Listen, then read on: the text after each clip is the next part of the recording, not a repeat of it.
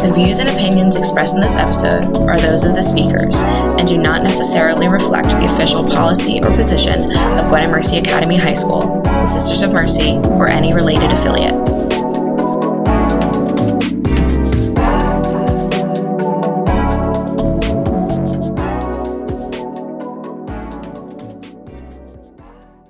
Alumni, we're looking for mentors for the class of 2024.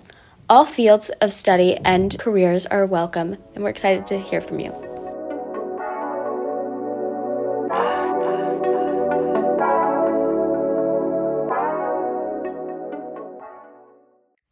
Jeanne Jourdan, currently a retired public defender, has taken multiple roles in life.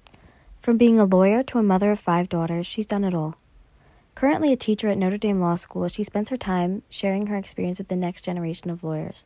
As for her Gwynedd experience, Jeanne was a member of various clubs and classes and went to college for a degree in American history, which some years later led to her career in law, which is still highly valued. With such an interesting life and so many stories to tell, we are so excited to have you here with us today, Jeanne. Hello, I'm Erin, the Director of Alumni Engagement. Thank you so much for chatting with us. It's so lovely to meet you via Zoom. Well, it's nice to meet you too. And I take it that these are also the 2 students who are going to ask questions? Yes. You guys want to introduce yourselves? Yeah. Hi, I'm Sophie Rhines. I'm a senior this year. Hi. Hi, Sophie. Hi, I'm Lucy, and I'm a sophomore right now. Okay. Hi, Lucy. Yeah. So you've got 2 of our all-star podcasters here, ready to go. And so yeah, we're excited to chat. And I believe Lucy is going to start us off. So about your time at Gwynedd, what made you choose Gwynedd for high school? Basically because I won a partial scholarship to Gwynedd. And it was both my wish and my parents' that I attend some academy after the 8th grade. Fantastic. So Gwynedd won out by the offer of the scholarship. And while you were here at Gwynedd, did you have any favorite classes, activities, clubs? Well, my favorite class was history, just because that's a topic that I really enjoy. But definitely following sporting activities, and the ability then at Gwynedd that you could start your own sport. All you needed was a handful of people who wanted to say, yes, I want to participate in that team. And so from time to time, we put together more than the 2 basics, which were basketball and hockey, field hockey, and created swimming and bowling and horsemanship and tennis. If there were enough people who were good, thought they were good at it, then Gwynedd sponsored us as a team. Oh, wow. That sounds incredible. Yeah. And even today, there's still people making clubs and sports. Yeah, absolutely. The podcast club didn't exist until before last year. So, before last year. So Gwynedd's definitely good at supporting the students to, feel empowered to do whatever they want. Yeah. And speaking of support at Gwynedd, were there any teachers who influenced your path throughout high school and even college? Well, Sister Joanna Reagan has influenced my entire life. So yeah, she did. Did she teach a certain subject that you really liked? No. Well, she taught biology at the time that I had her for class. But basically she was just a person who I admired a great deal, and most of whose ideas and the way she chose to follow Jesus was something that I used as a role model. Mm-hmm. Absolutely. So here at Gwynedd, we follow a lot of the critical concerns of the Sisters of Mercy today. So those are women, immigration, earth, anti-racism, and nonviolence. Do you feel that any of those concerns that we hold today have impacted you? Well, yes, certainly women. I'm the mother of 5 daughters, as Wow. well as being a woman in a profession at the time that women were not welcome. And race, because once I did start to practice law, I practiced criminal law as a public defender, prosecutor, or judge, and race always entered into those jobs. Yeah, absolutely. So how do you feel like you combated those things? Um, well, I tried to say regarding the jobs, I would repeat over and over, I am 36 years old. I have 5 daughters. I can do this.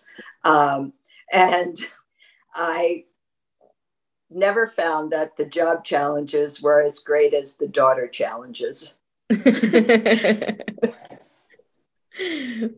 Do you feel like Gwynedd helped to prepare you for like those situations, like in college and your career and like life in general? Well, yeah, I think that there is a great advantage to being in doing academics with only women. And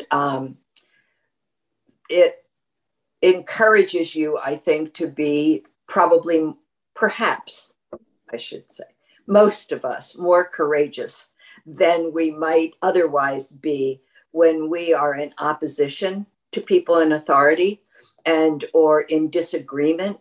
And we learn to do that, I think, in a way that is responsible without an extraordinary effort to please and or, not risk insulting somebody because we disagreed with them. Absolutely. So when you were a senior in high school, did you know that you wanted to go into law? No. In short, absolutely. It never occurred to me. How did you discover that was potentially a path that you could take? Was it something that you even thought about when you were in high school, or did it come much later? It came much, much later. In high school, quite frankly, I wanted to be a Sister of Mercy. Also a great profession. I did not pursue that beyond signing up, and I never showed up for the first steps of being a postulant. However, when I was in my 30s, and it was clear to me that it was time to think about a profession. And as a history major, I hate to tell you this, as a college student, you are unprepared to get a job. And so you have to start thinking about what you might like to do. And at that point, at age 32, it occurred to me that being a lawyer might be something I'd like to do. During college, did you think you wanted to pursue like a different field of history, or like was there something that you really wanted to do with the history? I mostly didn't think of history as a profession kind of a thing, because as you might learn, the only way you can make history a profession is by getting a master's or a PhD in it and teaching at the high school or college level. I just was interested in it as a topic. And believe it or not, back in the 50s, nobody ever questioned the fact that you could get a liberal arts education with absolutely no job in mind. That's not true anymore. As I understand it, people go to school to learn how to do something that they plan on as part of their professional future. Yeah. And so you went and studied history, you graduated, and then you said you didn't actually go, to pursue law until you were 32. So what did you do right after college? Right after college, I went to well, first of all, I got married. within 2 months of graduating. And I went to Ohio University to do the classwork for a master's degree in American history. I also, within the first 7 years of my post-college career, had 5 children. So that's what I did, actually. And I never did get my master's degree. Wow. But so 5 daughters before you even went on to pursue law. So that's a whole lot on your plate. But so what kind of made you know, like, okay, I am prepared to take on this additional huge commitment and going to law school and becoming a lawyer while you still have 5 kids at home and you're managing all of that? Like, how did you know you could do it? I didn't actually know I could do it, but I was willing to try. And I pretty much thought, well, if I flunk out, I'll just go back to doing what I did before, which was stay home and take care of 5 daughters. And as it turned out, I didn't flunk out. So that was a very good thing. And my husband had imposed just one very strong suggestion, and that was that I not get a job in a firm. Okay. That he wanted me to be able to control my time. And so another woman and I began a law firm, and I got a job part-time as a public defender in order to earn some money as a lawyer. That's awesome. So you kind of had to become a lawyer and own your own business as well, right, so that you could have some control over your own personal schedule, be able to be with the family. That's a lot on your plate, but that's really impressive. Well, it was much better than, at the time, the idea was, quote, the law is a jealous mistress, and that if you weren't prepared to give it 80 hours a week, you were not welcome as an associate in a law firm. So you basically had to make your own rules, right? Right. Yeah. So you kind of had to take things into your own hands and make it work for you. That's great. And so you were the first female public defender, first female deputy prosecuting attorney, first female superior court judge in St. Joseph County, Indiana. So what was that like, being the first woman in all of those different roles? I'm sure that was pretty overwhelming. Well, I think the words today are challenging. What we used to say was awful. I was very fortunate, though. There were people who were very helpful to me, and I did not hesitate to turn to them for help, in spite of the fact that it was otherwise a kind of lonely spot to be in. And was there any kind of advice that these people imparted on you that made it easier, or, helped you kind of get through it? Yeah. Sometimes I literally would ask them a very specific question. Like, you don't need to explain to me what an arraignment is. I know that. What I need to know is, how do I know it's my turn? Once it's my turn, where do I stand? Or do I just sit? Once I stand or sit, is there something I'm supposed to say? And so he said, my people that gave me advice, a guy that did, said, the judge will call out the name of the case. If you recognize the defendant's name, that's you. You stand up, you walk up to the bench. The judge will say a lot of things. And then once the judge stops speaking, you're going to say, the defense wishes to waive further formal arraignment and enter a plea of not guilty to the charge, sir.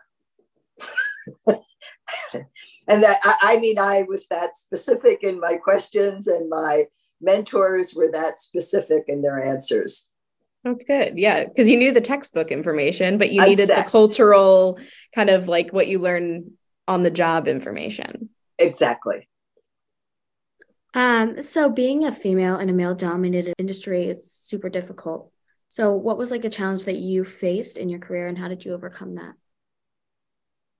To get the public defender job, the judges blackballed me. And the committee that had recommended my name threatened to resign. And the judges reconsidered and appointed me as a public defender. I personally, just needed, with that understanding, needed to just do it. And, look it up, ask people questions, do research. And eventually I learned how to do it and eventually got to be pretty good at doing it. So I have no advice for anybody except to do those things, to do the work yourself and to ask people for help. And then just do it. Absolutely. So, as we were talking about before, you said that you have a lot of different roles. Could you describe the difference between a public defender, deputy prosecuting attorney, and a superior court judge? Sure. A public defender is appointed to represent and advocate on behalf of people who are indigent, mostly in criminal cases. Sometimes in mental health issues also. Your job is to get the best result for your client and to, quite frankly, keep the prosecutors honest. A deputy prosecutor's job is to present evidence. First to determine a charge, to make a decision as to whether the charge can be proven beyond a reasonable doubt, and then put the evidence both in front of the defense and maybe eventually a jury or a judge to prove the case. And a judge essentially presides over not the enforcement of the law, but those advocates that are seeking resolution. That's about it.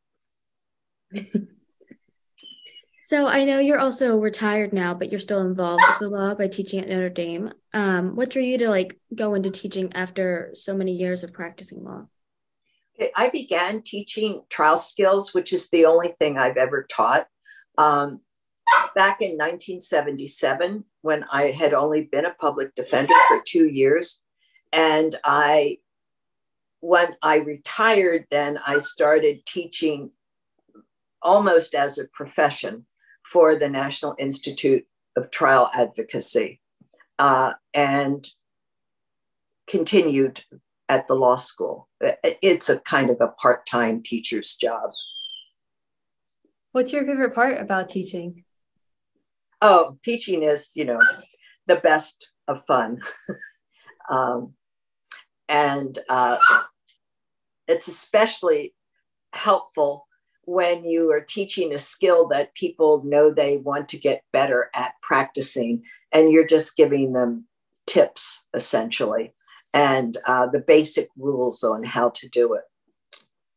So it sounds like you're kind of passing along some of those tips your mentors gave you for the kind of the nuts and bolts of how to handle a courtroom. Yes. Well, certainly the National Institute has very fixed ideas about how things are supposed to go. And so the way you teach is people are given a problem and they're asked to do the examination as if they were in court, and you sit and listen and then hopefully make helpful suggestions on how people could improve what they did. So it's not lecturing so much, but actually very much more interactive. Yes, yeah. And you truly have achieved so much in your life. Is there anything you still want to accomplish? Oh, yeah, there definitely is. how to have the last step of your journey, which is, from, quite frankly, old age, when your body starts giving out, to the time that you die and what you do in between. I read an article recently in the National Catholic Reporter where the author talked about when one is done with doing, that you then live in and face the challenges, quite frankly, of old age. So it's a new journey. And I'm doing the same thing I used to do, which is turning to mentors to learn how to do it, better than, as a friend of mine once said, the doctor came in, my friend was dying, and he said, "Well, how are you doing?" And my friend said back, "Well, I don't know. I never did this before." And I don't think I'll ever get a chance to do it again, i.e. die. Yeah. It's good to have a sense of humor about it, for sure. So with so many roles in your life, what do you like to do for fun in your free time? Some of your hobbies? Well, I garden and I read, and I love to have people over for dinner and or join with friends. I have a Zoom meeting that has been going on now for 15 years. Pre-Zoom, we met in person, which is sort of like a book club. So those are the things I enjoy. Oh, very nice. And to say nothing of, my own family and being with my daughters and grandchildren. That's great. Are they all close by, or do you have to travel pretty far to see them? No, I have 4 of my 5 daughters live in Madison, Wisconsin, which is about 5 hours away. And my husband died this past July. And so I am now making arrangements to spend the winters in Madison and the summers here in my house. I'm doing the reverse. Most people go south for the winter. I'm going to go north for the winter. And eventually I will probably live there because I want to make taking good care of me very convenient for them. Mm-hmm. Sounds like you're going to have some chilly winters, but it'll be really nice to be close to family and have them all around you. That sounds great. Yes. So as you kind of, look back on your time, all the way from Gwynedd to college to overtime in your career, is there advice that you wished you'd been given by a mentor, or that you would give to yourself if you could kind of step back in time?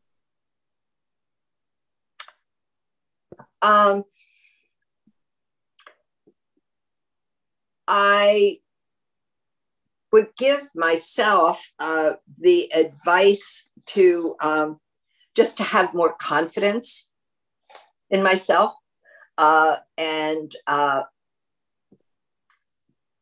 to not worry about plans being perfect and or working out, that it's can't control what happens to you in life. You can only control your own reaction to it. So in many ways, I wish I was more courageous. I get that. I feel like a lot of our guests always say, they wish they'd had more confidence or hadn't worried about what other people think so much. I know that's always what I think to myself too, is I just wish I worried less about what other people thought and worried more about what I wanted to do. But I think that's always really good. Kind of bears repeating over and over that, just be confident in yourself. Right. And you obviously have so much reason to be confident. You had so many amazing accomplishments throughout career and family. Is there any one thing that you kind of look and say like, wow, I am just so proud of this specific thing that I've done in my life that you're just so glad that you accomplished? Actually, my pride is not in any of my own accomplishments, but my pride is in my daughters, who I think have turned out to be amazing human beings. And they in turn have helped their children become amazing human beings. So I clearly had some role in all of that, some of it negative and some of it positive. But that is the thing that I find I have the greatest pride in, but I don't see it as an accomplishment. So going back a little bit to you giving advice, is there anything that you would like to share for current Gwynedd students who want to go into law? Yeah, law is a wonderful profession. It really, truly is, because it calls on two things that I think that all of you possess. One is academic intelligence, and the other is emotional intelligence. And I think women are very strong in the combination of those two, and ought to accept that as true about themselves. And it doesn't matter whether you want to be in corporate law and or in trial work or in every aspect of law, you pretty much are giving somebody advice and communicating in some way. And I think that women are really very good at that. So I think it's possible to find a very satisfying career in law. Absolutely. So is there anything else you'd like to share just about your life or your career or your experience, anything? Well, I just would like to say that one of the things that I am very grateful for, having gone to Gwynedd, is the fact that one of my classmates, Mary Trainer, started Cranaleith. And so she has made, through Cranaleith, it possible for a lot more people and me as one of them to be able to learn and grow in the 5 areas that the Sisters of Mercy have currently part of their mission. And so I'm really very grateful that that has happened. And I would suggest to you that you or maybe one of your classmates is going to do something marvelous like Mary Trainer did. And so friendships will last for a long time. Absolutely. And for our listeners who may not know what Cranaleith is, could you explain just for anybody who hasn't heard of it? Sure. Cranaleith is the name of an organization and location, which is the family home of the Trainers. And they decided to unite with the Sisters of Mercy to create a place which is very beautiful. Their family house and 10 acres that surround it. And they provide opportunities for people who themselves live in poverty and or need, or they are people whose professions serve those who are in poverty and need. So people like what I used to be, a public defender and or nurses and or social workers might be those people who would be directly served, and or women from the military. And they also provide classes and instruction online and in Zoom, which I've participated in, as well as retreats and places to go to learn. Fantastic. That's fantastic. And yeah, so wonderful that one of your classmates was able to kind of help you further down in your career, you know, down the line with something that she was creating. It's so wonderful to see the connections of Mercy and how we all kind of stay, you know, in some way connected, no matter where we are in the world, in the country, and in our lives. Yes, absolutely. indeed. Well, thank you so much for chatting with us, sharing your career journey, your wisdom, your advice with us. We really appreciate it.